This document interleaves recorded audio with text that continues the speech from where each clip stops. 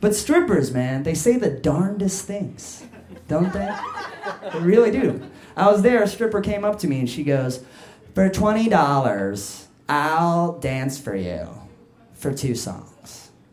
And I was like, that's amazing. Who else keeps time in song form? Right? Like, is there a stripper boyfriend, he gets home and she's all pissed, like, where have you been? You're 2 free birds and a who let the dogs out late. I have a dentist appointment. It's been $855,000, don't stop believing since my last cleaning. I surely have a cavity.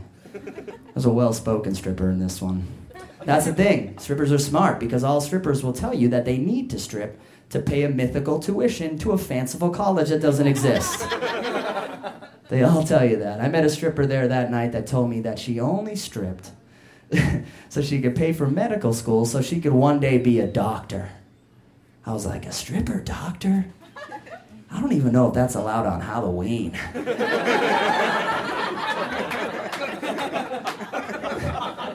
It's against the Halloween rules, you know? Here's something I bet's never been uttered by a surgeon in an operating room before, ever. Oh, yes, I saw something just like this when I was a stripper.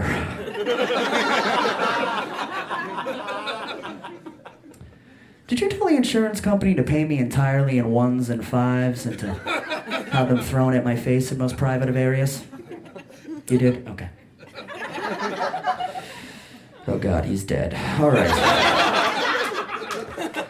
Let's call it. Time of death, second guitar solo, Queens, we are the champions.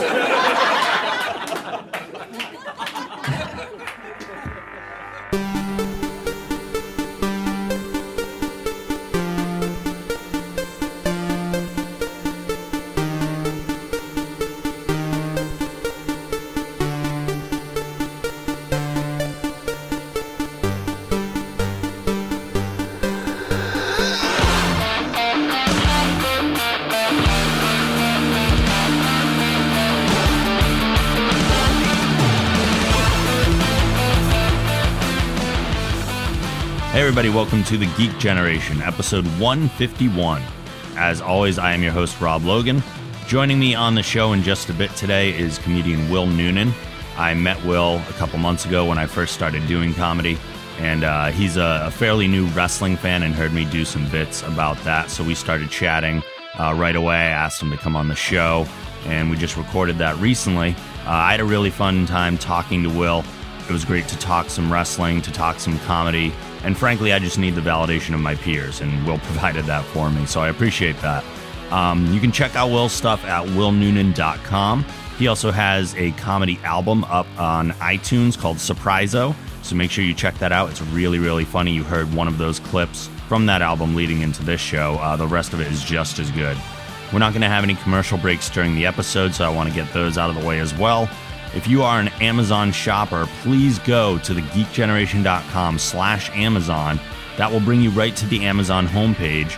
And when you do make any purchases through Amazon, you don't spend any additional money, but we do get a small kickback from what you spend there. So that's a way that you can get what you're going to get anyway, and you can support the show in the process. And we really, really appreciate that.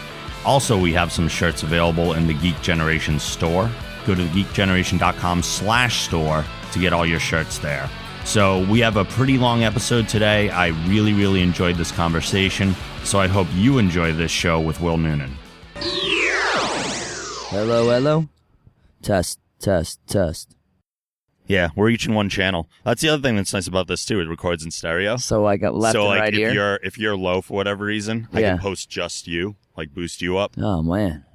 So it's pretty slick like that. So the first thing we've learned here is that the Rob Logan setup is much better than the Will Noonan setup. Hey man, iPods, they have their I've got the iPhone, and I'm also editing on like a Dell from the 1990s. Yeah? With Windows what is that? Like Windows 3.1 Explorer or something like that. Some sort of Windows thing. Yeah, it's bad. Yeah. But gets the job done. Takes you hours to export after. Well, they didn't like you just told me moments ago before we started recording that I'm putting out my podcast in way too high of a quality, and that's why I'm because I was complaining that I can only hold 3 at a time in my memory. Right. On Libsyn, and that's all because I'm putting it out at like a 360. I'm putting it out at way too high of a quality. Yep. So this has already paid off for me. Yeah. Huge. The knowledge that I have, the useless knowledge. Nah, that's useful. Yeah. I try occasionally. We're sitting out here in the street. Yeah. Chilling in North Attleboro. Literally on the street. There will be traffic that goes by occasionally. But it's all good. We're right down the street from where Aaron Hernandez killed that guy. Oh, shit. That's right. Yeah. So this is kind of like... I didn't even know who that was before it happened because I don't watch sports at all.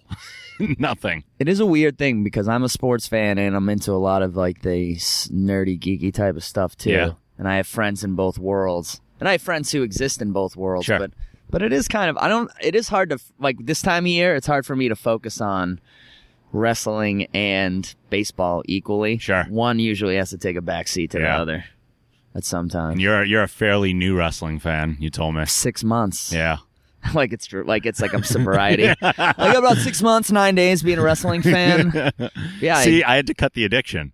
I've been out for maybe 2 years of even watching. I still watch WrestleMania. Like I need my hit every year. Just one? I just need the one hit, and then I'm good. It's so good right now. Like that's, I'm an act. I went to acting school. Yeah. I'm like I'm a classically trained actor, right?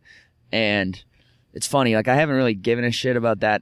I haven't thought about that stuff or a lot of that stuff I learned in the past couple of years because I've just been doing stand-up. But when I watch the WWE, I think about that stuff all the time. It's like Shakespearean to me. And like, I do. I think it's like, there's something about that is very like, people don't realize that they're actually getting like almost a Broadway level vaudevillian type show. Yeah.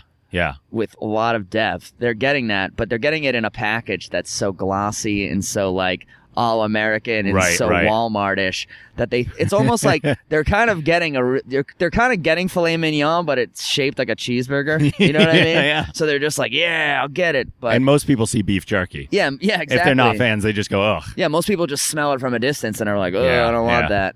And I was one of those people. I was never a guy, and I can proudly say I was never someone who would shit on wrestling. Yeah. I wouldn't be like, the shit's fucking fake, and I wouldn't like make fun of my friends. I guess occasionally I would. I would too. I remember I walked by a TV and saw Sheamus. Yeah. And I just was like, fuck this.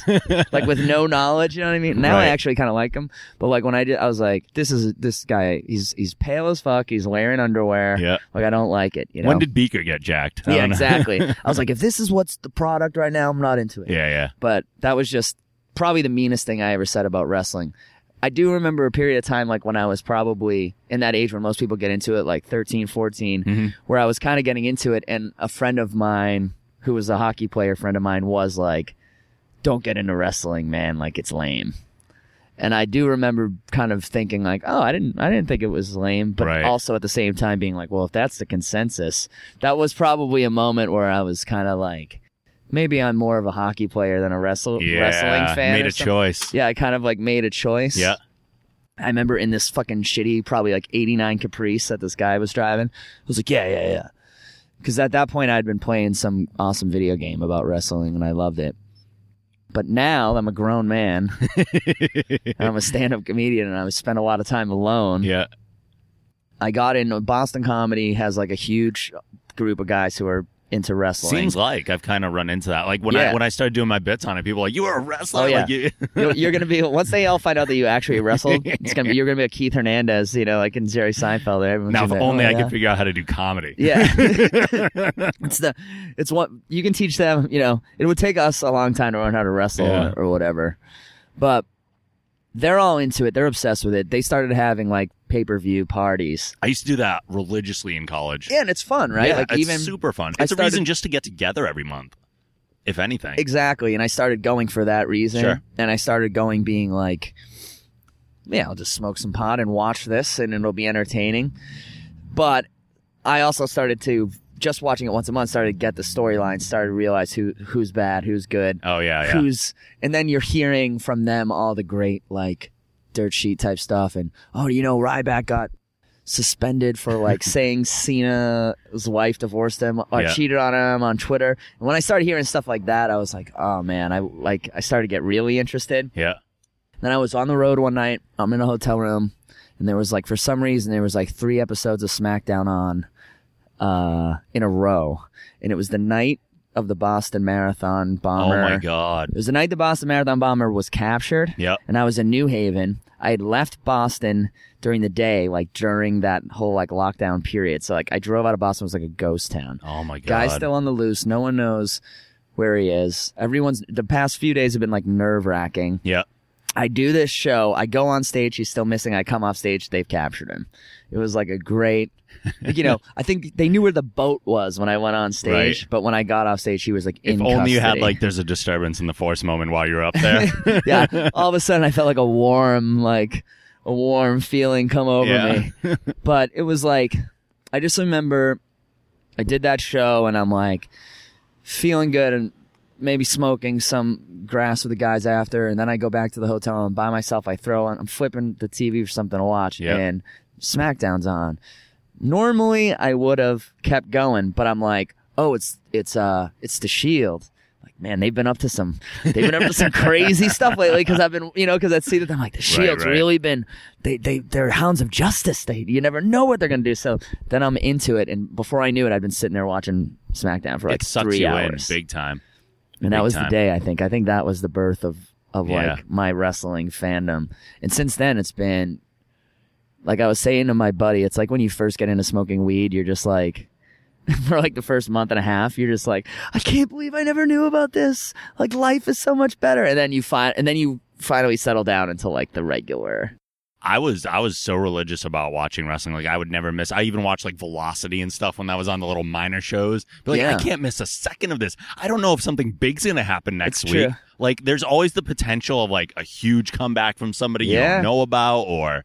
And they also do it with the minor shows. They tease you in the way that they go like, oh, you might have missed main event this Wednesday at like 8, but Fandango made a surprise appearance, and you're like, oh, I would have watched that whole thing just to like.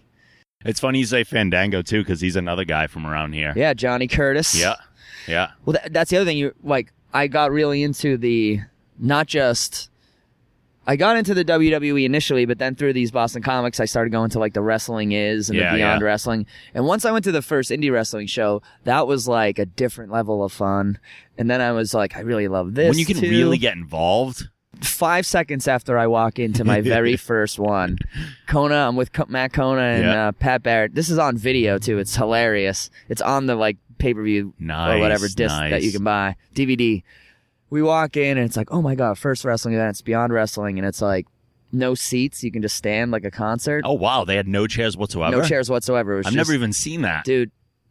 So the fans go right to the edge of the ring and bang on it. Oh no. Like that would have made me so paranoid. I couldn't deal with that. There were times when the wrestlers were on the mat, like getting pinned, and I could just see their eyes were like wide with amazement at the fact that like there were 100 rabid guys like boom, boom, boom, boom, boom on the side. Oh my God. But it was a great first one to go to because the energy was just insane. Yeah. And it felt like it felt like the foot soldiers in Teenage Mutant Ninja Turtles, like their secret, their secret headquarters underground. Yeah. And you're like, no one knows about this right now. This is crazy. We're having this secret amazing time.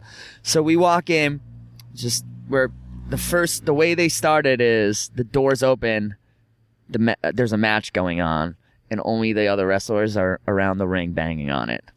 So there's the pre-match has begun. Yeah. The second the doors open. So as soon as everyone walks in, they go straight to the ring. So by the time we got in, half the people were already in. We're like, all right, let's find our spot. We go over, find our spot in the corner of the ring. We're standing there for about, I don't know, like a minute, and Drew Gulak gets thrown out of the ring, and he was supposed to sit up on the top of the turnbuckle, but he slipped and he landed like right on my legs and Matt Kona. Like he landed like right on us, and it was like one of those things where the ref came over and like kind of got in his ear, and they did like the hand holding thing. Make sure they're okay. Everything was okay, but you definitely knew something had gone off script or off, like this was not supposed to happen because it looked like it really hurt. And this was all within like being there for 5 minutes. And then after that, I just looked at Kona. I was like, wow, I'm like, I'm in, man. I'm sold. It's funny when you said the hand thing, it reminded me of something. Like I actually worked a couple of my friends that came to a show. I knew they were coming. I was working at the Dartmouth YMCA at the time. and a few of my friends were like, "Oh, we totally want to come see you wrestle when you're performing, whatever." So I'm like, okay. So I told them the date. They show up. There's universal unspoken things that the wrestlers know, Right. and that the others don't.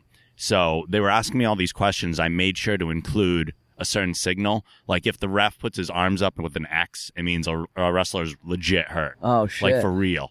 So we had this spot in the match where it was me versus Tim Kilgore, and he was outside the ring.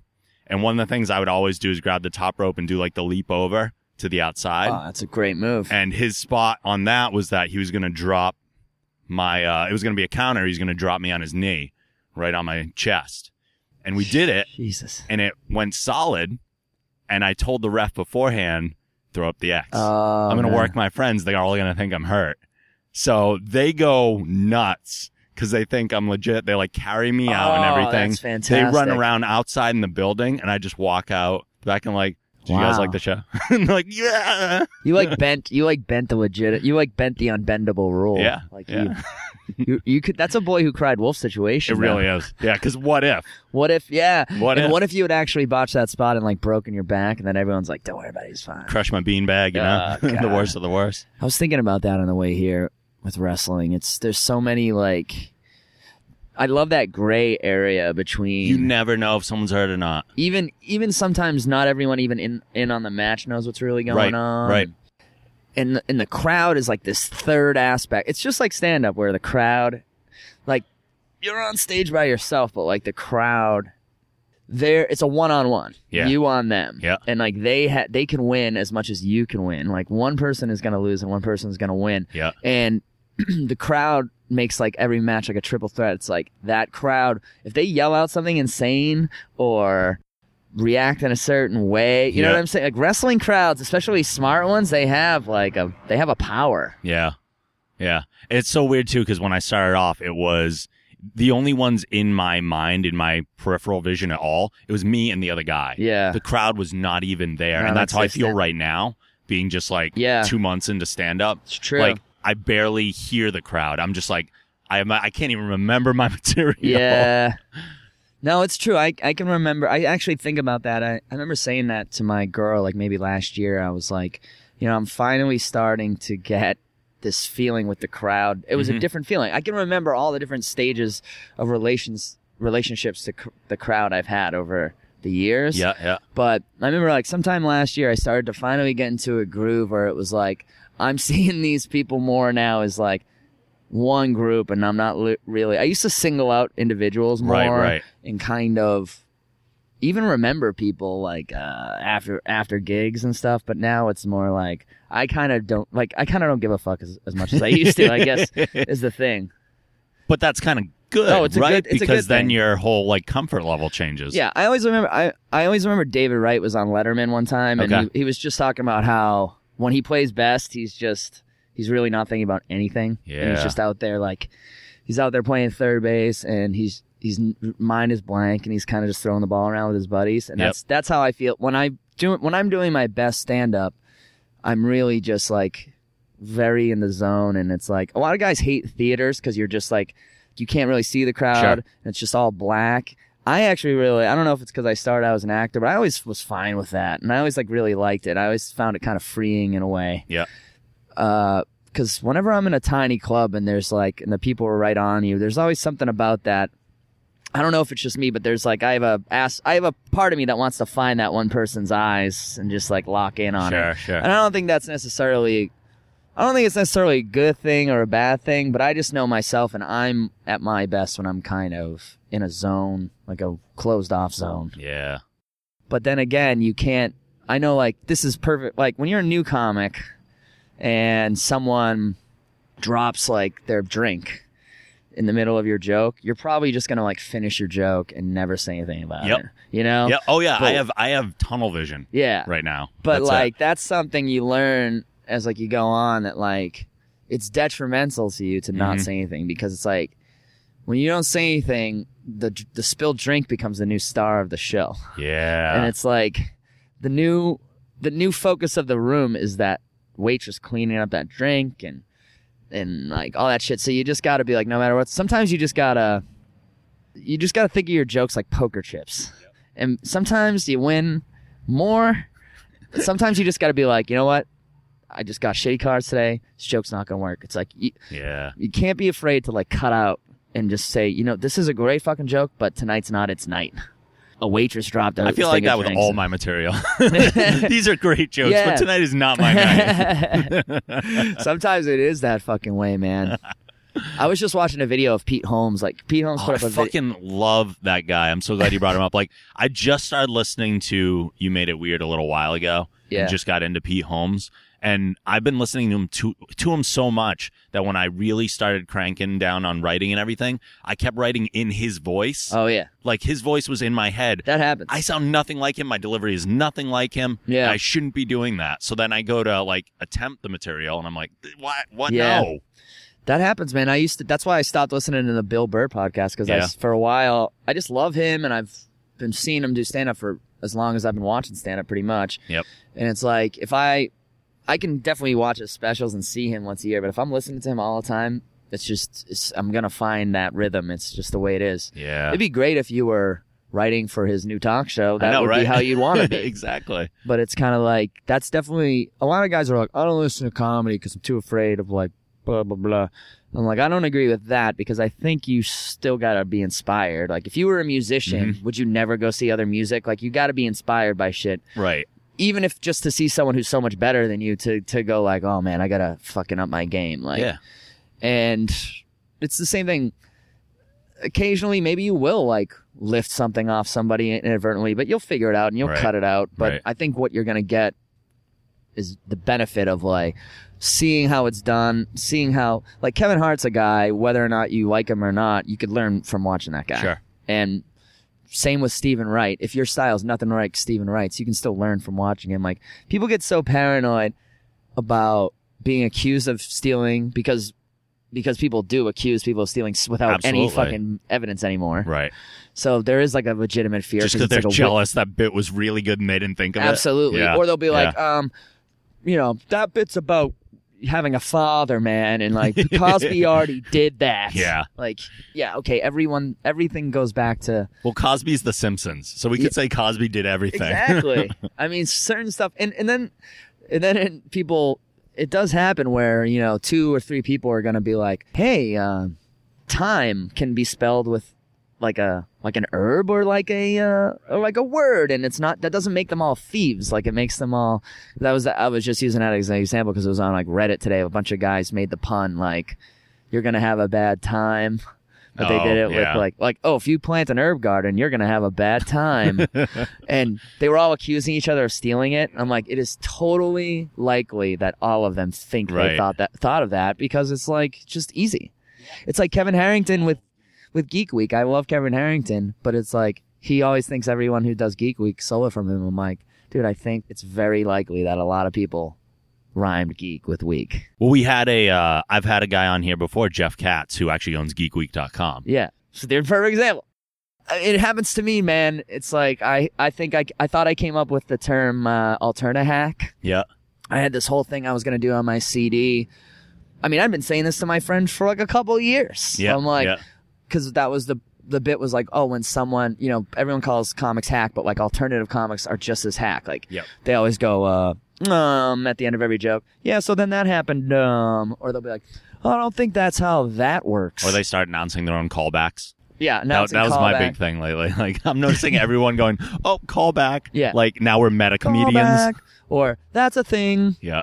I've been known to pat myself on the back for a callback from time to time. That's the thing. Everyone does these things from time to time, but some people put themselves, you know, a lot of, I went on a little bit of a tirade with like storytelling comedians and stuff. So anyway, I had this whole thing I was trying to kind of do with alternative comedians being hacked, and it was called Alterna Hack. I was going to do a joke about it. So then, this is something people should always do immediately instead of like 3 months later, like I did. I Googled it. And it was like, it wasn't everywhere, but there was this guy who had done a blog in like 2002. And even before this alternative scene I'm making fun of existed, he's making fun of the 90s alternative scene the same way. Right. And I'm just like, you know what? that doesn't make me a thief. I did drop the bit. Yeah. Or I reworked it so the alternate hack name wasn't there. Sure. But it's like, that's just kind of the nature of the beast. People need to get less upset, I think, when it happens. Even still, I think it comes down to the point of view. Because even if you talk about, like I've been watching, to your point of watching comedians and getting inspired, I've seen people talk about something and be like, I never even thought to consider talking about that. And then I stop and go, well, what's my point of view on this particular topic? Yeah. And then you go in a different direction with it. And that's fine, I think. Like, I feel that way when I watch Louis C.K. Like, I'm not like a guy who watches him all the time. Like, me neither. Not the biggest fan ever, but I do always go like, that's such an interesting angle to take, or angle to take on a topic. Like, absolutely. I mean, if I've stolen anything, that's what I've stolen. I've been like, oh, you don't, like, he looks at things upside down and sideways, and he can take very, like, non-linear ways of finding a subject. So I've definitely, if I see something like that, you know, you can always steal, like, work ethic from people. Yeah. You just shouldn't be stealing fucking jokes. But I don't know. It's funny now because I do the Reddit stuff, and, you know, every joke I've done, there's been one accusation of stealing. Oh, at least. yeah. Always. None of them have been legit, and none of them have, like, gotten any steam. They've all been, like, downvoted to shit. But the irony of that is every one of those jokes has been stolen like 5,000 times. Absolutely. By like, cause so anytime I get a joke that goes out on the Chive or something, why wouldn't a 14-year-old dude who wants to look funny just type it into his thing and put it out? Right. And people are like, older comics would be like, who won't listen to this anyway, so I can say whatever the fuck I want. You couldn't find this in a fucking, if they had a gun to the back of their head and they had to survive. Like, they're like, well, that's bullshit, but it's like, no, you don't, like, I'm just putting out, this isn't my best stuff, this isn't like my material. Right. And even if it is, it's like, this is how it works now, like, you put your shit out They're there. passing thoughts. Even if people steal it, it comes back around. Like, it comes back around to you. And what's happened now, which is funnier, is that, like, I don't even have to point it out. Like, other people will be like, you stole that. Like, yeah. Like, that's stolen, because people just love to catch people and shit like that. Oh, yeah. So They'll just say it to say it. I just sit back and watch the Twitter, like, someone will steal it, then someone will catch them, and then they'll either delete it or say, oh, I meant to, like, you know, I meant to say that was his. Have you had people act like Twitter police and come with you, be like, oh, this guy stole your shit? Oh, yeah, all the time. And Yeah. I love those people. Yeah. I love those people way more than, like, I love it when I'm not one of those people who, I answer anyone. I might not answer them on Twitter, but Yep. I'll, if someone emails me, I'll always answer. If someone wants to do anything, I'll always answer. Can't always answer people on Twitter because you'll get unfollowed. Like, Oh, yeah. people unfollow me. Like, the other day I had, like, I fuck up on Twitter where I was like, I had this tweet that I wanted to do, and I kept getting typos. And instead of just, like, I kept typing it, I kept sending it out and then reading it and realizing it had a typo in it and deleting it. But instead of, like, deleting it, I just, for some stupid reason, I put out, like, basically the same tweet 3 times in a row with, like, minor typos in it, and then after deleted 2 of them. Yep. And that error alone cost me about, like, 1,500 to 2,000 followers. Like, people were just like, fuck you, click, unfollowed. And people were even, like, saying it to me. They were like, why are you tweeting the same shit 3 times in a row? Unfollowed.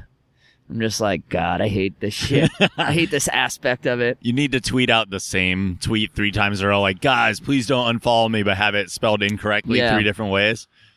People, one time I live tweeted a WrestleMania, or I think it was WrestleMania, or it was Extreme. That's one of the most fun things to do now during a wrestling pay-per-view is follow along on Twitter. Yeah, if you have a lot of fucking, like, my wrestling fans, who are my fans, love it, but the fucking teenage girls are like, unfollow, motherfucker. Yeah. Shane Hurricane Helms, best guy to follow during a wrestling pay-per-view. Really? Oh my God.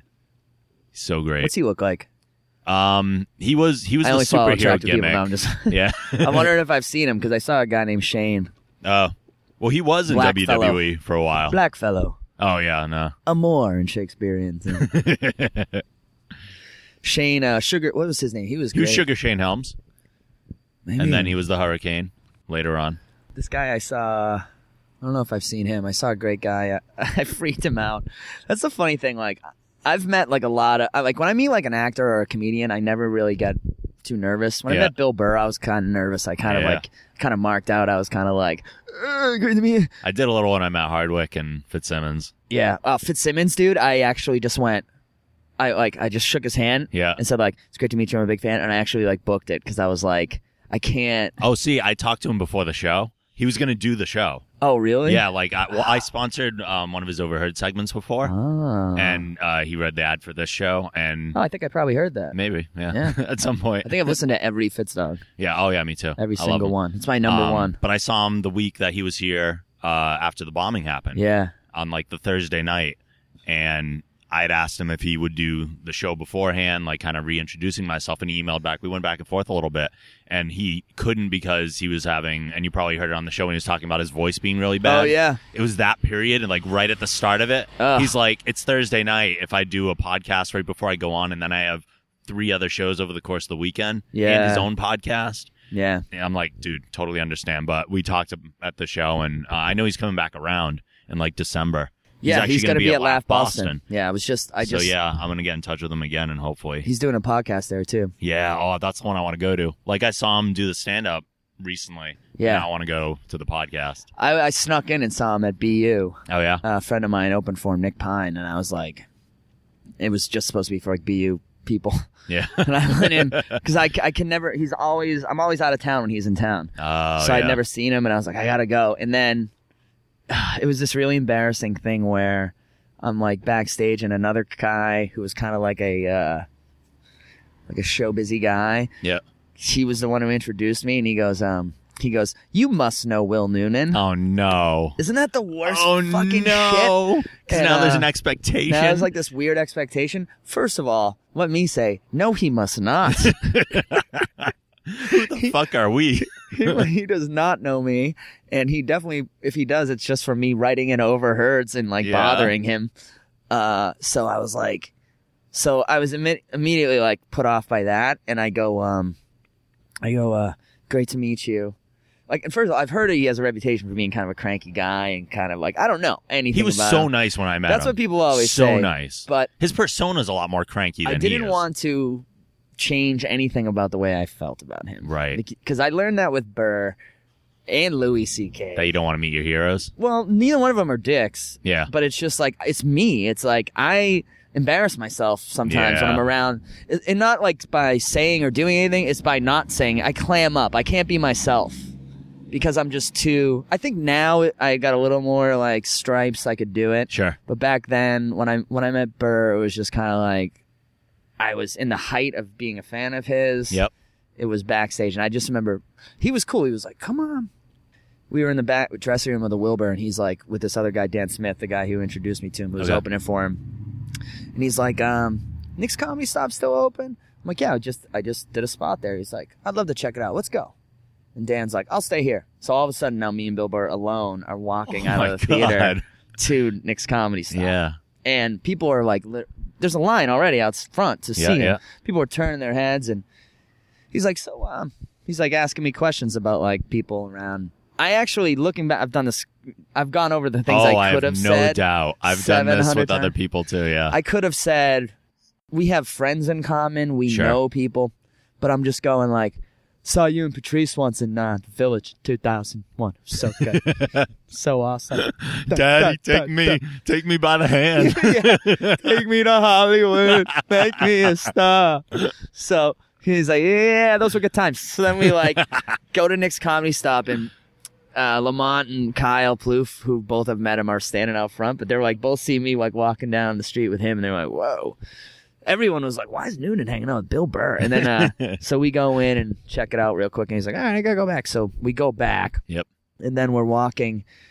We had to go in the backstage door, and we actually walked across the stage, like with the curtain closed. So we're like behind the curtain. Yeah. I'm like, I'm on the stage with Bill Burr behind the curtain. Shit. And I'm like, Paul Verzi, who's this guy I had opened for who opens. I'm like the opener for Bill Burr's openers. I've opened for all the people who opened for him. I've opened for Joe DeRosa. I've opened for Paul Verzi. I've opened for Dan Smith. Those are all people who open for him all the fucking time. Yeah. So I've worked with them all. So I was like, hey, Paul Verzi, told me to say blah blah blah, and he's like, how do you know Verzi? Like it was like wicked. People don't know this about Bill Burr. He's like a fucking intimidating presence. He looks short, but he's 6'2", squirrely, and he's like, he always looks like he's ready to punch. Like he's like got a fucking clenched fist and like an old time 40s Jack Johnson like stance. and he was like, how do you know Paul Verzi? And I'm like, I just remember going, I met him at his level. I was like, I worked with him. With the shoulder and everything. Yeah, like I was like, I fucking worked with them. You know what I mean? Like I didn't go like, oh, you even slipped into a Bill Burr voice. Yeah, like I was just like, and then I remember him being like, all right. It was just this weird. Well, don't get so defensive. Yeah, exactly. And then it was like this other thing where the one thing he started talking about Bill Belichick, and I had said I'd just seen the first 5 minutes of a documentary about him. Oh, yeah. And he was like, oh, it's good. He goes, so I tell him about the first 5 minutes. He's like, anything else? And then I really had like nothing else because I had just seen like 5 minutes of it. But you want to keep going? So I'm just like, it was the hat he had on. It was funny, man. I can't describe it. It was just such a funny hat. So then, now every time I see Bill Burr, I got to think about that. So now when I see Fitzsimmons, I'm just like, great to meet you, big fan, and I just turn around and get the fuck out of there. Sure. I'd rather meet him under like a cooler circumstance. Because I've learned that like when you're the guy who gets let in backstage to meet somebody, there's a way different thing than when you're actually opening for them. Sure. That's when you get to like chill and hang and actually, that's when you get the interaction you want to have with them. Because now you're working together. There's already like an unsaid thing, like where they respect you at least a little bit. We're in the same club. Yeah. They respect, like anyone can walk up to him and go, oh, I'm a comedian. No, for real, really I am. Right, really, I'm a comedian. Like anyone can fucking say that. But like when you open for someone, it's different. So now when I go see somebody, I try and just like, even if I have a connection, I'm just kind of like. Play it cool a little bit. Even though Stanhope I hung out with, like, but that was my girlfriend's mother. Is like has lifelong childhood friends with Stanhope, and they were like first loves, and they dated, and they still keep in touch. Damn.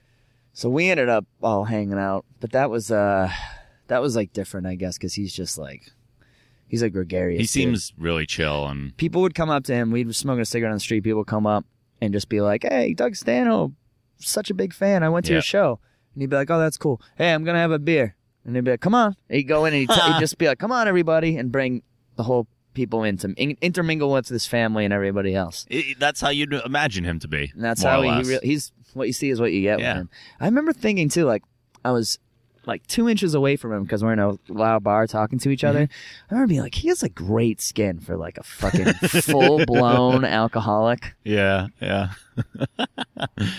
Do you ever get that way when you meet famous people? Like I get lost in like the minutia of their face. Yeah.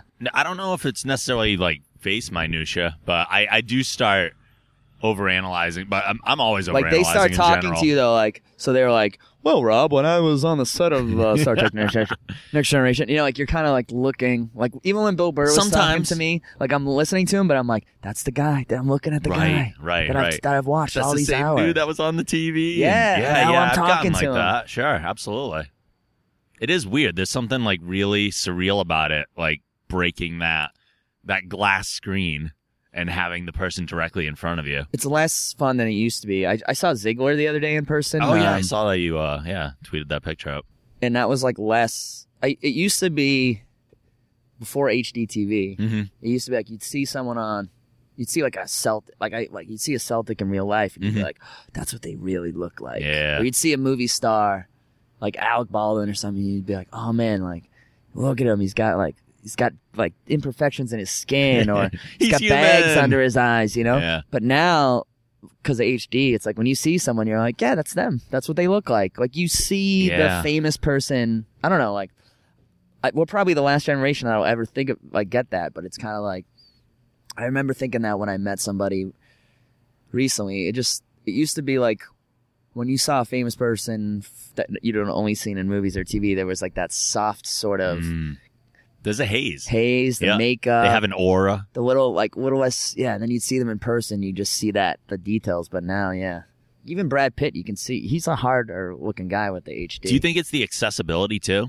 Like the fact that you can tweet at some of these people and there's a chance they'll see it or even respond? Like, I don't know. That is weird, right? Like the pedestal's lower. I got into this whole game like before that shit. I was just saying that to somebody like, I graduated from school in 2001 from high school, right? Okay. And it was like, I wanted to be an actor. I was going to an acting school. Mm-hmm. I was the only kid in my fucking town who was looking to get into show business. Yeah. I doubt if you go to a town now and go to a graduating high school class that there's only one kid who's looking to get into like show business. People used to be like, you're fucking crazy.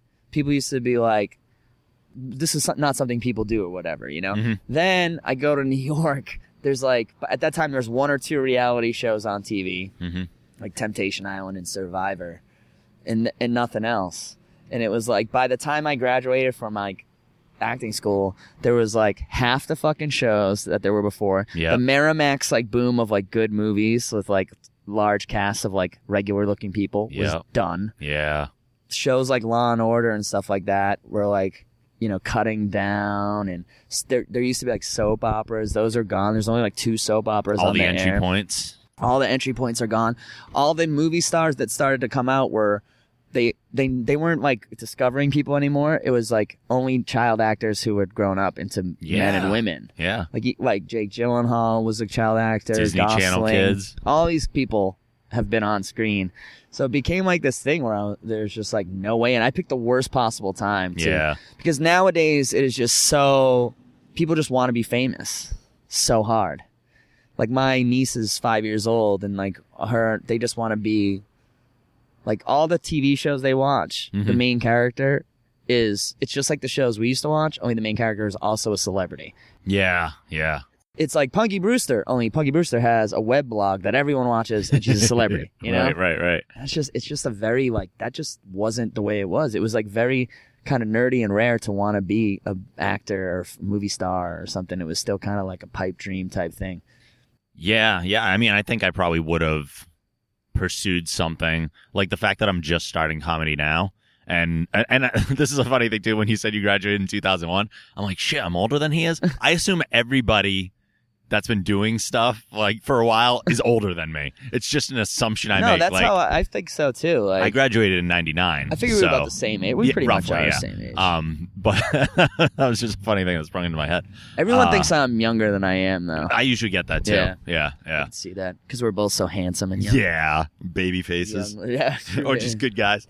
One of these, you can do a standing shooting star press though, and I can't. That's true. That was That's your true. finisher, right? It was originally. See the research I did for this. That's right. Before I switched to the Swanton bomb temporarily. Wow. And then a choke STO in my superhero gimmick before I. What does STO stand for? That is a good question. I always wonder that. I know it stands for something. I always think it's something dirty, like shut the fuck, like right, something. because it sounds like that. And Cena had his moves that were like the STF. STF, right? Yeah, and then he called it the STFU originally. You know, Cena's brother was in the audience of the show I did on Friday night. Oh, was he? Yeah, I met him. Shit. And there's a big weird. I heard a lot of good Cena stories this weekend. I heard one a while back too, but you can go first. Oh, it's just I decided after the show there was like 200 wrestling fans, WWE fans out there. Yeah. To meet the wrestlers. They always go to Kowloon after they do a show. Okay. I didn't know that, but apparently for like 25, 30 years they've been going. After they do the show, the WWE, they're welcome at Kowloon. They set off a section for them. Wow. Curtain it off and everything. So there's like, hundreds, 200, 300 fans outside. I was like, you know what? I'll wait around an hour. I'm interested in seeing what some of these guys... for some reason... I didn't know I was such a Ryback fan, but in my mind, I was like, I really want to see Ryback. I just want to see him. I want to see what he looks like. Unknown fandom. Like, why? Yeah. Why am I feeling this right now? Yeah, like, because it was people, because someone was like, who do you want to see? And I was like, oh, and then in my mind, I caught myself when I was actually waiting, being like, I hope Ryback comes. I want to see Ryback. Like, maybe you just want to see how big he is. I think that's what it is. Like, you know, because, I just want to see what that guy looks like. And I think I just picture him like eating a lot of food. I get that. You want to see Ryback put away like a plate of sushi. But anyway, I was like, so just killing time. I started kind of asking the fans, like, because they were like lifers and they come all the time, stories. And the cops that work there, I know them. They were all telling me stories and they were all good. They were all like, oh yeah, Cena stays out here for an hour and a half. He signs holy shit, for every person. In the wintertime, they had to actually put the cops out in shifts because they'd get cold because it was so cold. But Cena was signing in a T-shirt for an hour and a half. Wow. And like, well, when you have that much muscle, your body heat lasts for a lot longer. I know, right? I'm like, yeah, exactly. That dude is a house. Even his brother's a state trooper. He was pretty ripped too. But you know, like, I mean, I'm not a Cena hater. I'm not a big fan either. I know what you mean. Yeah. But it's like when I hear stories like that, I can't. It's hard to. Yeah, I mean, hard to dislike the fact the guy. that the guy is like the top wish granter for Make-A-Wish and stuff. Like, yeah. How do you judge a person like and that? I just think he's in on it. Like, he gets it. He knows. He knows that he loves both sides of the argument. That's my favorite thing about him. Like, when he gets booed, he has just as much fun as when he gets cheered. Absolutely. Even at WrestleMania last year, he got booed so hard, and that one I felt like it kind of hurt a little. Yep. Because it was MetLife. Yeah. And he knew that was going to be like on NBC later that year. He just knew, but it was still just like, yeah. That's one of the things they told us when I started training. They're like, if they're not sitting on their hands and they're making noise, you're winning. Yeah. It doesn't matter what they're saying. If they care. It's true, right? I mean, some guys like get so much heat that they actually get like attacked. But that must be kind of the ultimate. That's like making someone you get stabbed and you're like, oh, best thing ever. Yeah. I matter. Because I mean, comedy wise, I do feel that way sometimes. Like when I make someone laugh so hard they cry. Like when someone's, I'll remember this woman's face. I've mentioned her on many a podcast, but like the first person I ever really made like laugh that hard in a comedy club. There's this one lady in stand-up New York. She was just crying so hard, like she couldn't breathe. And I remember being like, "This is what it's all about," you know? Yeah. Or like when someone snorts. That's always good. I hate it when people make fun of that person. The snort, yeah. It just means they're laughing. Like, I'm waiting for the snort just to do like the stop my pace of whatever's going on, just for the quick. Yeah. The quick look. So I never like to like give him too much shit about it because it's like I hate to like scold someone for like enjoying my material. Yeah. But sometimes it is true. You just get back snort. I'll be like snort. Points. But even just a little thing there that can amplify everybody else, though. Or if you can get like beer to come out of someone's nose, that's another like great one. I did a gig once where this chick was farting all the time. Like, she was. I hate to like just to tell the truth. She was like kind of like mental. She was kind of like a mentally handicapped person. Yeah. And she was a lot of fun or anything like that, but she was having a great time, and she would like laugh and kind of punctuate her laughter with farts. I love how different the goals of comedians are than other professions. Yeah. We want farts, snorts, and guffaws. Well, and the other thing too, it's like when they turn, you know, like I think there's nights where when you're really on, you can kind of like play with them, like it's like a cat, like in a string, you know, and you can kind of like, when you're really on, you can kind of make them hate you and then make them love you. It's just like wrestling, you know, like in that sense, like. And I think that's another thing that appeals to me about it. It's like the heel aspect of wrestling and the heel aspect of comedy. And in any given comedy set, you can be a face and a heel like 10 times. Oh, absolutely. You know? And you can go back and forth even quicker than wrestling. If you embrace the heelness like wrestlers embrace the heelness, I think it's like, that's something like just in the past 6 months I've really gotten into. Yeah. I'm like, you know what? When these guys on Reddit shit all over me, I'm just going to take it as heat instead of as like soul crushing criticism. Well, you must follow CM Punk on Twitter. Yeah. He is the greatest like Twitter heel ever. Yeah. I love how he's so funny. What is it? Blocked. Yeah. Like, no, follow me, blocked. I love it. It's I just amazing. wonder what he's like. That documentary was intense. You ever see that documentary? The CM Punk one? No. The one WWE put out? I'm dying to see it. You should, I just haven't gotten around to it yet. It's not it doesn't even seem like, it seems like a skate video more than like a WWE doc. Like, they must have just had one to hit someone he chose directed because it's like very like CM Punkish. But he is an intense fucking dude. I love that guy. My buddy likes to point out how he goes, music's a real escape for me. Well, you know, it's not an escape because I never escape from anything, but I love music. And my buddy was always like, come on, Punk, just let escape. Let us in. Say you love music. Open the door, Punk. Yeah. But that's definitely, I don't know. He's another guy. If I saw him in public, I wouldn't go up to him and say anything. I would. You would? At this point, I regret, like, I grew up so timid and so shy. It's one of the reasons I started wrestling is I wanted to force myself out of that. That's interesting. And I think it's one of the reasons that like I always wanted to do stand up, but I never could. Like wrestling was a necessary step for me to get I absolutely to here. get that. Yeah. So like now I almost force myself into every situation. Like I have so many regrets of not doing something in my life that every time I see a moment, I'm like, my thought is if I don't now, that's a very proactive way to live, man. I think that's a good way to be. I guess I'm more like that than I used to be. I definitely think a key to life is continually putting yourself in tough situations and succeeding and being like, it's always less scary than you thought it was going to be. Yeah. The fear and anticipation is always worse than what it is. But I get that. Like I got to stand up in a weird way. Like I was doing the acting thing and it wasn't working, and I ended up getting a job as a karaoke host to like pay the bills. But that was just like hosting a 4-hour comedy show where everyone sucks and every practice. single night. Yeah. And then all of a sudden I started to get like real legit laughs. I started getting like real legit laughs, like by making fun of people and stuff and just making the people work. And then I got the balls to go do an open mic, and it was like, boom, love.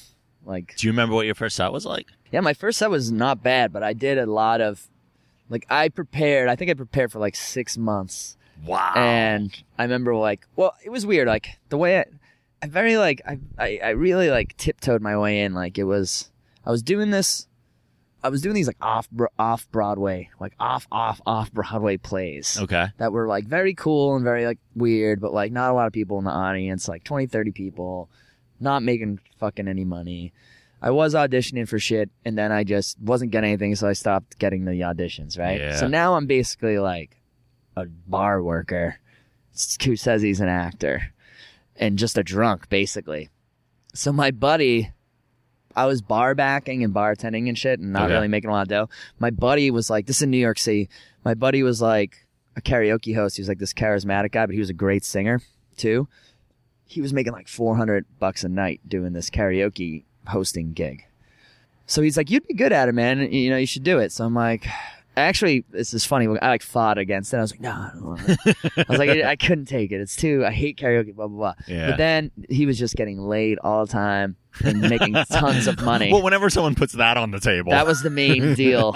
That was definitely the key. Like, he was hooking up with hot chicks all the time and making cash $400 every night. So, you know, long story short, I get that gig, and same thing happens to me. Starting to get laid all the time. Confidence goes up.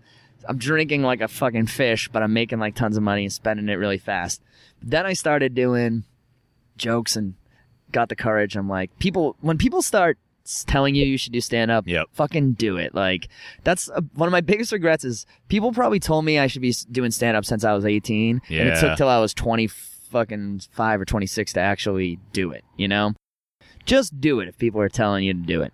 So people were like, you should do it. I was like, I don't know. So then I started producing and directing like these little videos, like funny, like sketches. Okay. I was like, oh, maybe I'll be like doing that. I'll be like the Funny or Die guy. Right. I still thought I was too good for stand-up or something. And I'm like, and then even the directors of that or the people I'd work with on that, they'd all be like, is this just to promote your stand-up? Because you do stand-up, right? Like they would just assume and stuff. Sure. So then finally I'm like... Because who does all this work and doesn't do stand-up? Exactly. So finally I spent probably 6 months writing like a 5-minute routine. Shit. And my very first open mic was on a Monday. It was right after New Year's Eve. I was one of those New Year's resolutions going to be a comedian. So it was like a few days after New Year's Eve, I go to this open mic on a Monday at the Underground Lounge in New York, and I actually had a really good set. Like, because I was smart enough to know all I needed was like a good open and a good close. And if I had a good open and a good close, I would be okay. So I had like a really good set for a first timer. I remember I was really scared. I was shaking violently. Like my hands were just so shaky. I remember that. And I remember not seeing anything but the light. But I remember my closing joke was, which was a joke I told for like a year. I hate it when a famous person gets an illness and uses it to get more fame. They go on Oprah, they make tons of money off it. They write a book. Like Sheryl Crow had a terminal illness, but luckily for her, it went away. isn't it nice to know that even cancer only has a passing interest in Sheryl Crow? Oh. That was my first closer. And it was a wicked, and it would go, oh, but like, since I did it at an open mic, it got like a huge laugh because comics are so sick. Yeah. So the guy goes, this is a New York, the guy goes, good stuff, come back Friday. So I'm like, first open mic, I'm like, oh, here I go. I'm a comic. He wants me on the weekend show. I tell my friends, I'm like, the guy just told me to come back Friday and Saturday. I'm working. I'm a comedian. I'm doing this weekend. That was quick. That was quick, right? So I like come back, all week I'm telling all my fucking, every broad I'm talking to, I'm a comedian. Fucking, I do stand up, I fucking go back to the place. He's like, come 2 hours before the show. I'm like, oh, that's weird, but we're probably all going to hang out in the back and talk comedy. Sure. So then I get there and he's like, he's like, great to see you. What's your name? Will. Yeah, right. Good to see you, man. Here. Hands me this stack of flyers that's hand them out. About 6 inches thick. And he's like, go up to like 116th and hand these out in the cold for the next couple hours and you'll get 5 minutes. So I did that for about 2 years. Yeah. Every Friday and Saturday. Go. I worked my way up to kind of like head of the Barkers, as we were called, worked my way up to like a gig where I would just go to the youth hostel and kind of grab 20 people and bring them. And then eventually I didn't have to do it at all, but it was like, I never really did the open mic scene. So I kind of got lucky that way. Like I got in with this guy immediately where I was, even though I was doing the same club every weekend, I was in front of crowds. I wasn't in front of other comics. Mm-hmm. But yeah, that was the way I got into it. And those are some rough nights. Yeah. And I remember we were right next to the subway station. And a lot of times I would bomb and go down the stairs, get on the train right after the show. And the whole crowd would come right down, like to get the downtown train, Yeah. And they'd all just be like, it'd be just so, they'd look at me like I just like, like I just shit my pants in front of them. Like, hey, it's like sorry, man. But they also like couldn't even like keep eye contact with me. Like I had some disease. And it's true. Like, like everyone bombs and it's just, those are the toughest years. If you can get through that shit, that, that's what makes you a comedian. My second set that I ever did was definitely Bomb City. It was here. It was the first time I was here. And it was like, I may have been here for that. Maybe. I think I was here for your first set. My first set was at my first set overall was at one of Kevin's shows. Maybe I did an all Star Trek set and I wrote for a month straight. Because I'd been writing for years. Like I've always had this in the back of my head. You logged. And I've been writing for years and I have all this stuff written. But I never actually got up. But then when Kevin said, I had asked him if I could do a show and he said there's a Star Trek one coming up. I'm like, I have no Star Trek material. But I had a month. So I was like, okay. So crank out 5 minutes in a month. And actually my closer was a very Pete Holmes-ish bit where I had the crowd chanting back at me and stuff. Oh, yeah. And I was like, if I'm going to go up there, I gotta get out of my comfort zone right away and take a huge risky bit right at the end. That's wise, man. See, you're ahead of the game. I like to think so, but I don't know. I think you are. There's no one way to get in either. Like you can incorporate all the performance aspects from wrestling into stand-up. Right. I like to think I incorporate non-stand-up things into stand-up. Don't know if I do, but I hope when I start getting comfortable on the stage, all that crowd manipulation stuff that I learned will kind of come back over to me. I think so. Like, I actually think the karaoke stuff comes in a lot handier than the acting stuff all the time, especially with the, like, getting a crowd back once they're gone, like just finding energy where there is none. Like, that's like something I used to do all the time as a karaoke host. Those are some of the longest fucking nights of my life, man. I still thank God, like, I'm not a religious man, but I thank God, like, that I don't do that job anymore. It was just brutal. Well, I think my day job is one of the best trainings I've had for this too, because I'm a teacher. I've been teaching for 6 years. I have to get up on stage in front of a group of high school kids and occupy their attention for 70 minutes straight. And that's talking off the cuff, man. That's what it's all about. How's that for an articulate? Talking off the cuff, man. That's what it's all about. I want to ask you this too, because I'm like, I have the opportunity to pick your brain. Ask me anything. And put it I'm out there. I'm out of interesting things to say. So. So I'm at the point where I still feel like I haven't repeated a lot of stuff. And I feel like since I'm up in front of the same guys a lot, because it is a lot of us like coming down to this open mic every Wednesday and stuff. And I'm like, I can't do the same joke again. They heard that already. Like, when does that go away? See, like, my stance on that is I always tell people, like, I think for your first year, I wouldn't change much. I'd keep 10 minutes going, like, because it's not about, and no one here is going to judge you for that, I don't think. I would say maybe just to keep yourself interested, maybe add one new joke every week. But I think when you're first starting out, it's like really important to get that 10 minutes and get it tight because you're not just like, it's not about coming up with like, okay, strippers keep time using songs. Sure. That's a joke. Right. So that's like one joke. So now you wrote that. You feel bad because this week you haven't written another thing that's like strippers tell time using songs. Yeah. But it's like, instead of that, make that stripper telling time using songs joke better. And over the course of a year, you're not only making your set better, you're just learning how to write jokes. Like, so now your new jokes will skip the 4 steps. Gotcha. You know what I mean? Your new shit will skip. You're basically like taking a piece of clay. Yep. And you're trying to make the perfect, say you're trying to make a statue of a man. Instead of like, or a woman. But instead of... I prefer the female figure myself. Instead of continuously making 80 of them, you're breaking down the same piece of clay and making another man. And each time it's getting better, but you just keep breaking it down. But I think the act of working on that same bit, and it's like a samurai sword, getting it sharp, you're teaching yourself, because everyone learns differently, everyone writes differently, everyone performs differently, so you have to like learn how you do it. And that's the way I think it's done, is by repetition. It's just like shooting free throws. Because I mean, the first time I go up with anything, was that 9 metaphors or 9 similes? Write them down. Get the checklist out. Every time I go up, I feel like I see the words, like I write it word for word when I write it right now. Right. Because I hate having the potential of empty space, and I can see it like on a teleprompter in front of my brain. That's an interesting sentence. You hate the empty space? Yeah. Oh no, you got to learn to to make friends with that. I've been just like rapid fire. And remember, it's like feels longer to you than it is. Yeah. Like, absolutely. But John Fish is a great guy who I used to feel that way until I worked with him. Okay. Like if you're listening, or you should YouTube him, John Fish, JONFISCH. Okay.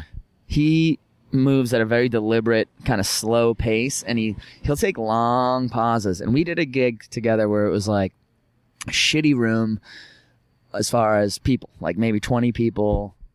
And it was a small place, and you could feel how empty it was.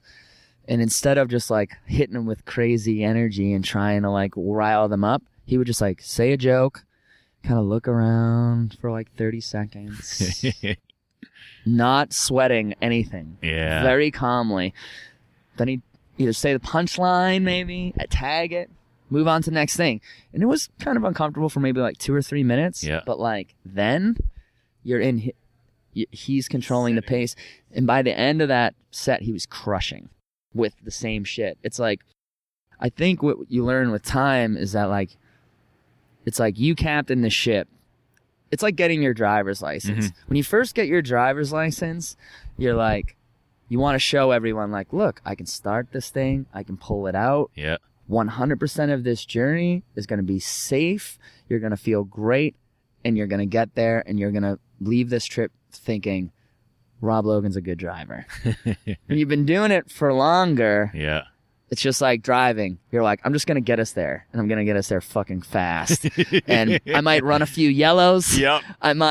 You might hold on to the OG's bar a couple of times.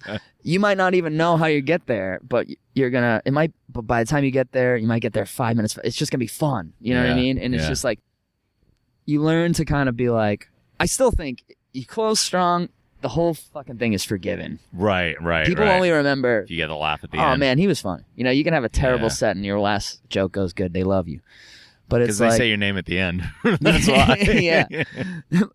But it's like people, I don't know. I think it's like when you start out, you really, because it's hard to get back, you know, when you don't have a lot of great, like when you don't have a ton of jokes to pick from, it can be tough to get back. But it's like, yeah, I think the longer you do it, the less nervous with that empty space, and you realize you can come back from fucking anything. I think the older, like the real sick veterans, they like almost tank, you know, on purpose. Right. Just to make it fun. Like I can't wait till I have the experience to where like I can write down a word and be like, I'm just gonna see what happens. I don't think I've ever done that. No. No. I mean, I've tried to do the Chappelle thing where I'm like, tonight I'm just gonna talk. Oh yeah. It usually fucking sucks. Yeah. I usually try it here too. But I'm more like, I gotta have a few kind of ideas. So I'm not looking on people. I'm one of those people who stares off into space when I talk. Yeah. And it annoys people, I know, but I can't, I'm a fucking ADD guy. But like, I'm more like, I need to have a few sort of ideas. Like my jokes are almost like, the joke I'll bring to the show is almost like a joke like from a joke book. Like, okay. Milk is like, ordering milk in a restaurant is weird. Yeah. And that's like, so then I'll go up there and try, hopefully, to get like something out of that. But you've seen me millions of times go like I'll say something, if there's no reaction to just that basic idea, I'm like, all right, fuck it. Like, forget it.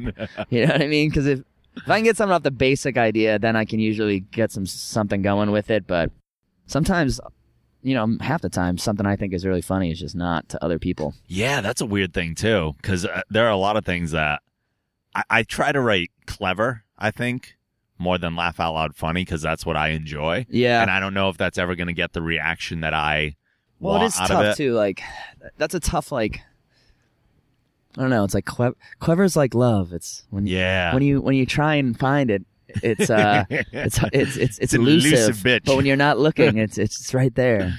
I've gotten some of my better laughs, and I think it was because I was more comfortable and not reading what I wrote when I come up with an idea on stage. Like when I did the Pro Wrestling Geek show, I was doing a whole bit about the Undertaker's tombstone and everything. Yeah. And all of a sudden, I'm like, at the end of it, I was saying like, he should open with that. Like, why is that not the first move of every match? If he has that in his arsenal, do that move every time. Yeah, they'd be dead. Right. And then all of a sudden I'm like, wait a minute. And I metaphored it. I was like, that's like Voltron. It's like the lion's flying around for a half hour before he forms the robot and the sword and goes, bitch, dead. Gotta Hulk up. And that Voltron thing that I just thought of while I was up there was the biggest laugh of the set. And also, for even the people that didn't get it, the energy that you brought from like having... I was excited about it. Yeah, you were excited. You had a real thought. And Yeah.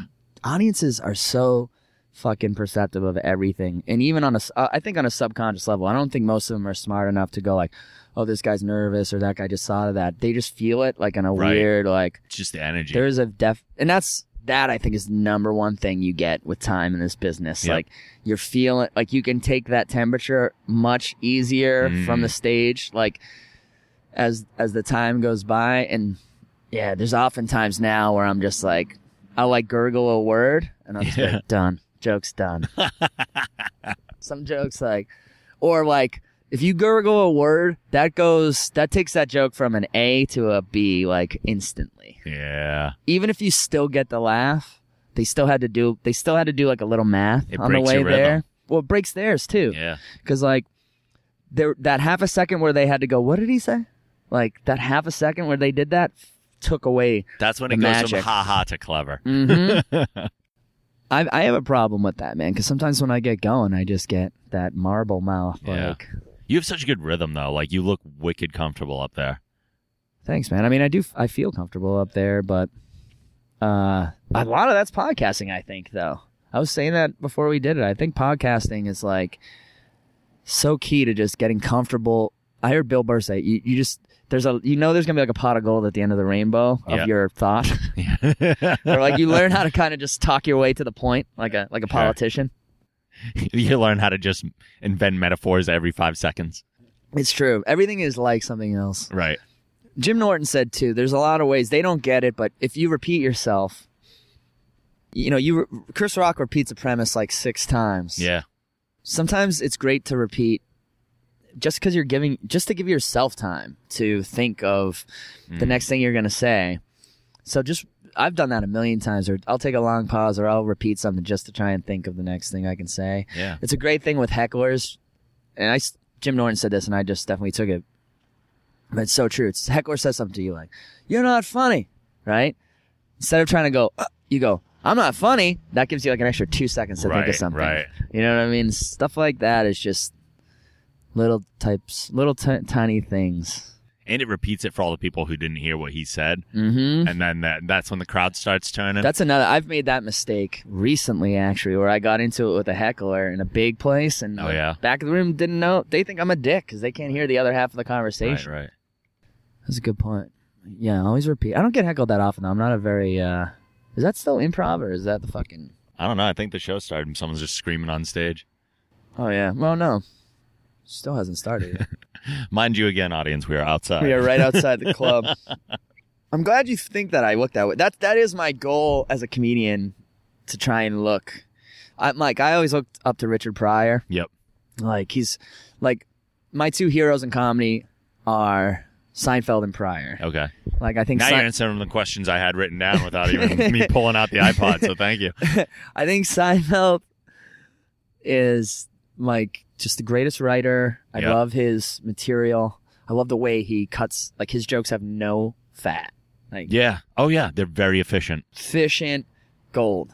Richard Pryor, sometimes a lot of fat on the joke. Yeah. Sometimes a lot of nonsensical stuff, but, like, raw, and you just get the feeling like you're alone watching him. Like, he's just a guy telling you a story. Yeah. I always wanted to try and get that thing you get when you watch Seinfeld for the first time, before you have any of that fucking jaded sort of, this guy's just the biggest comedian ever, and this guy had the Seinfeld show. Like, when I was a kid and I just saw Seinfeld do stand-up, and I was like, even as a kid, thought that those observations were funny and they blew my mind.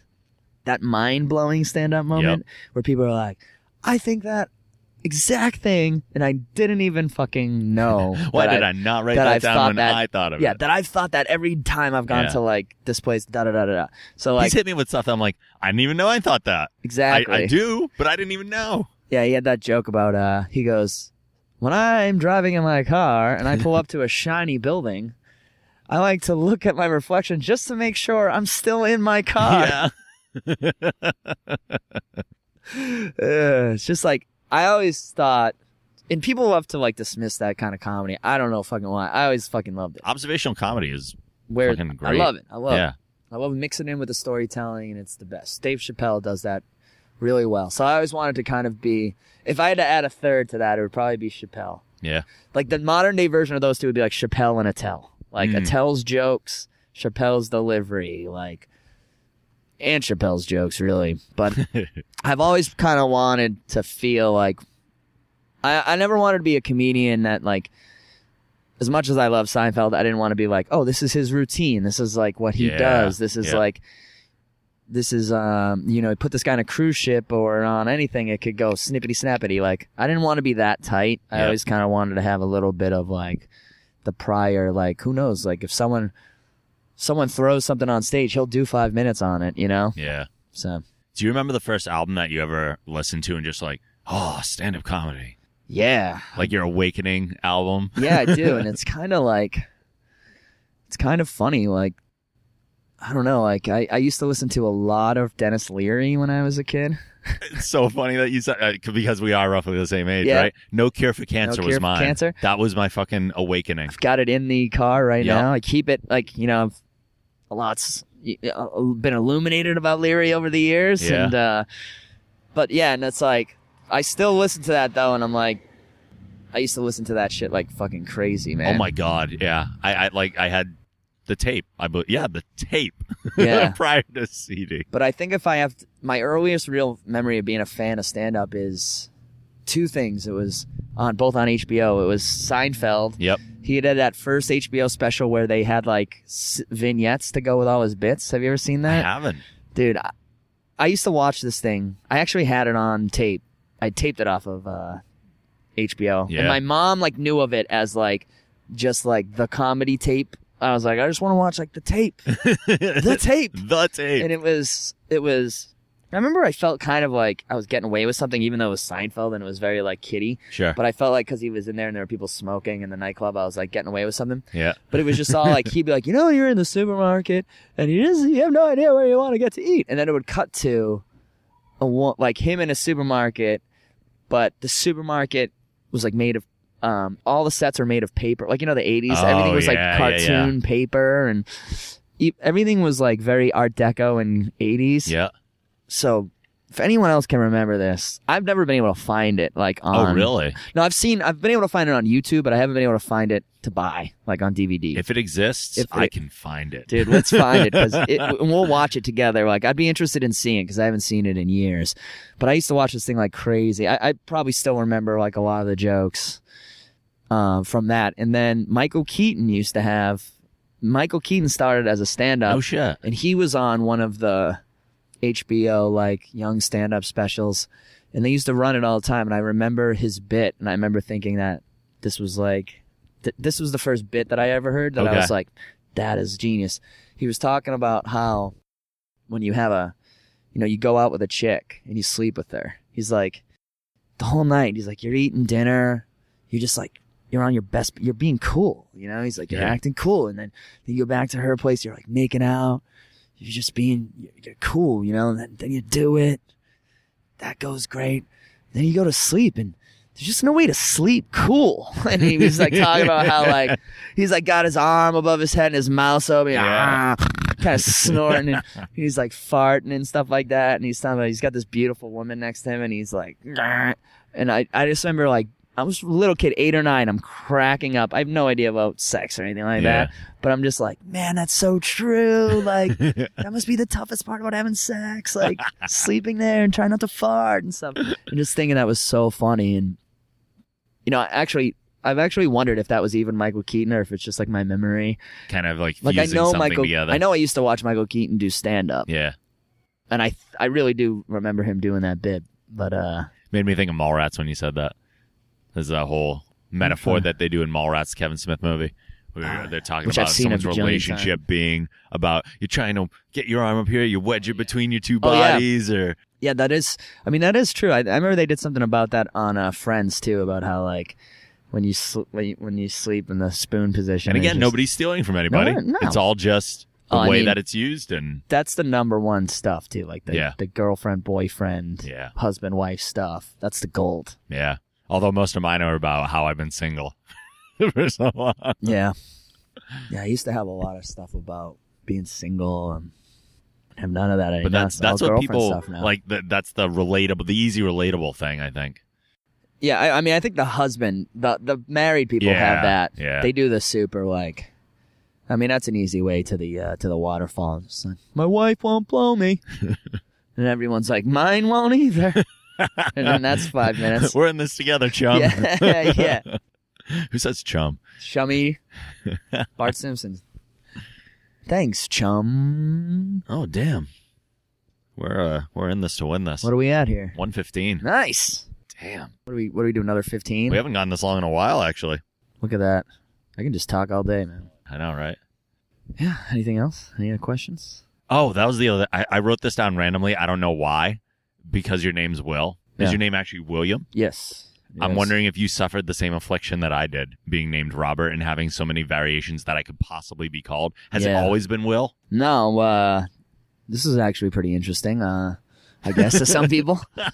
It was Billy. For the two of us, this is interesting. I don't know. No, because there's people out there who call me Billy, and I'll answer to it. Like I get called every variation by different groups of people. My name is William. I'm named after my grandfather, who went by William. And then, but I'm born, everyone calls me Billy, which I was fine with. I was Billy my whole life until I was like 12 or 13. Then I go to this Catholic school, 14, 15 years old. People start calling me Bill. Yeah. Didn't like that, I don't mind being Billy. Still wouldn't mind it if people want to call me Billy, but like people started calling me Bill and I just fucking like hated it. I was like, So Something then just sounds wrong. But I was just like, I'll just live with it. That's my name. And then I switched schools again. I went back from the Catholic school into like a public school. New opportunity. And I just remember it was literally like one of those things. The teacher's like, William? And where I had always said like, it's Billy or it's Bill, I was just like, it's Will. And I remember like a couple people who knew me were like turning their head like, what? And I was like, no, it's Will now. And then that was just it. Like I was like, I think I became that. I was 15, and I mean, it's my fucking name. I have the right to do that. Right. And I like the name Will. And you know, my dad called me Willie. Plenty of people called me William. It wasn't like you know, older people would call me William, grandparents and stuff.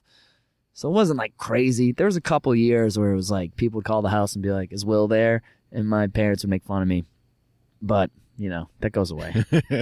See, I ran into a totally weird situation because on the same thing, like I have all the variations of my name, but my dad is also named Robert, and I'm not a junior. So they couldn't, because we have different middle names. Oh. So he goes by. I didn't know that negated the junior. Yeah, totally negates it. Jesus. It has to be exactly the same all the way through.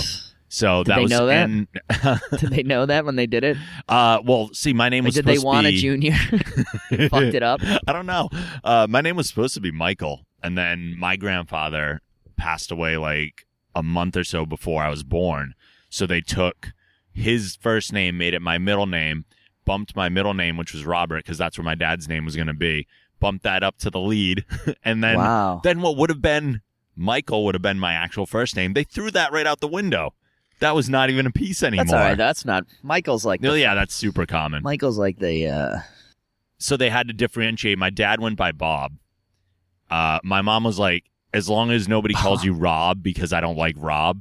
Of course, fucking most people call me Rob. This is exactly the same. Is it? Because Robert and William are both regal fucking classy names, right? And Bob and Bill are both asshole fucking names. And my parents still call me Bobby. Yeah, my parents call me Billy. And the worst part of the whole thing, and I've already started like writing a thing about this too, is that I didn't know my legal name was Robert until kindergarten when I was writing my name on my paper and I wrote Bobby, and they're like, nope, write your name. You want to talk about trauma? Yeah, it's Bobby. They're like, that is not your name. I'm like, what? Mind blown. I had to learn in school that my name was Robert. That's funny.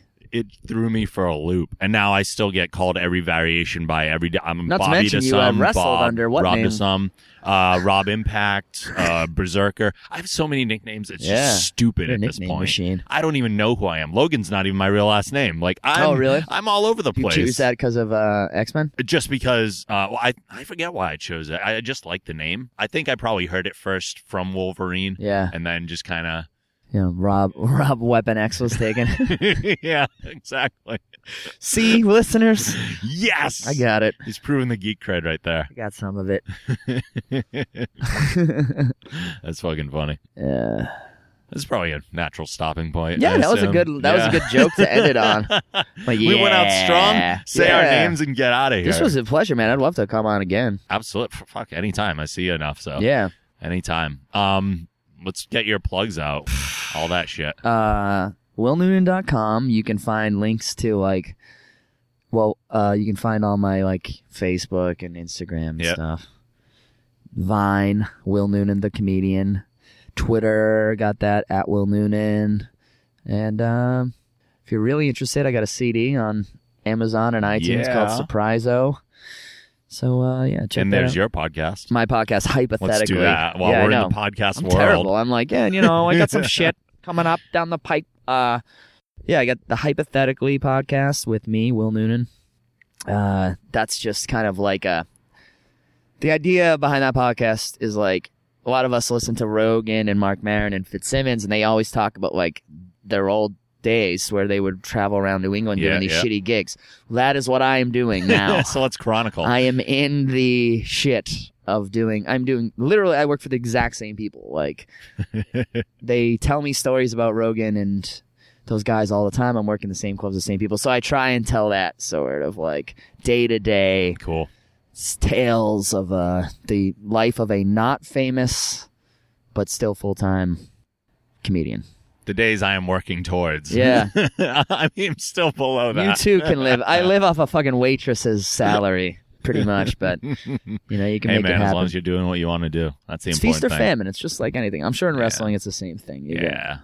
I always had the full-time job too, but That's right. We're wrestlers, man. I've heard they get paid shit. It's no tough. good. It's no good at all.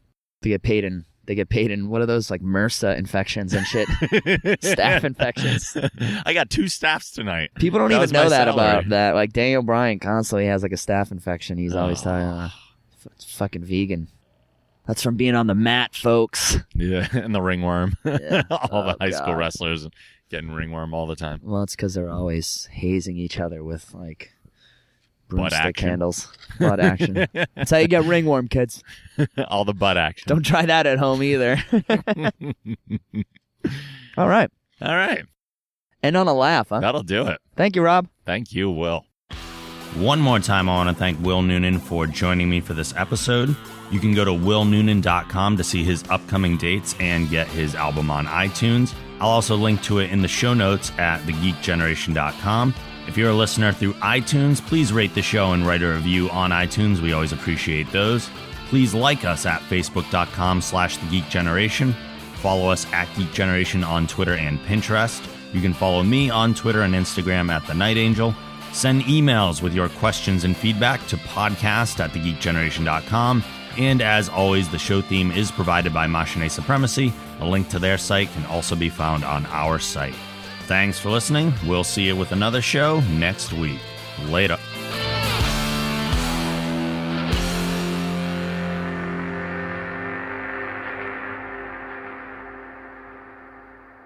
Make it so.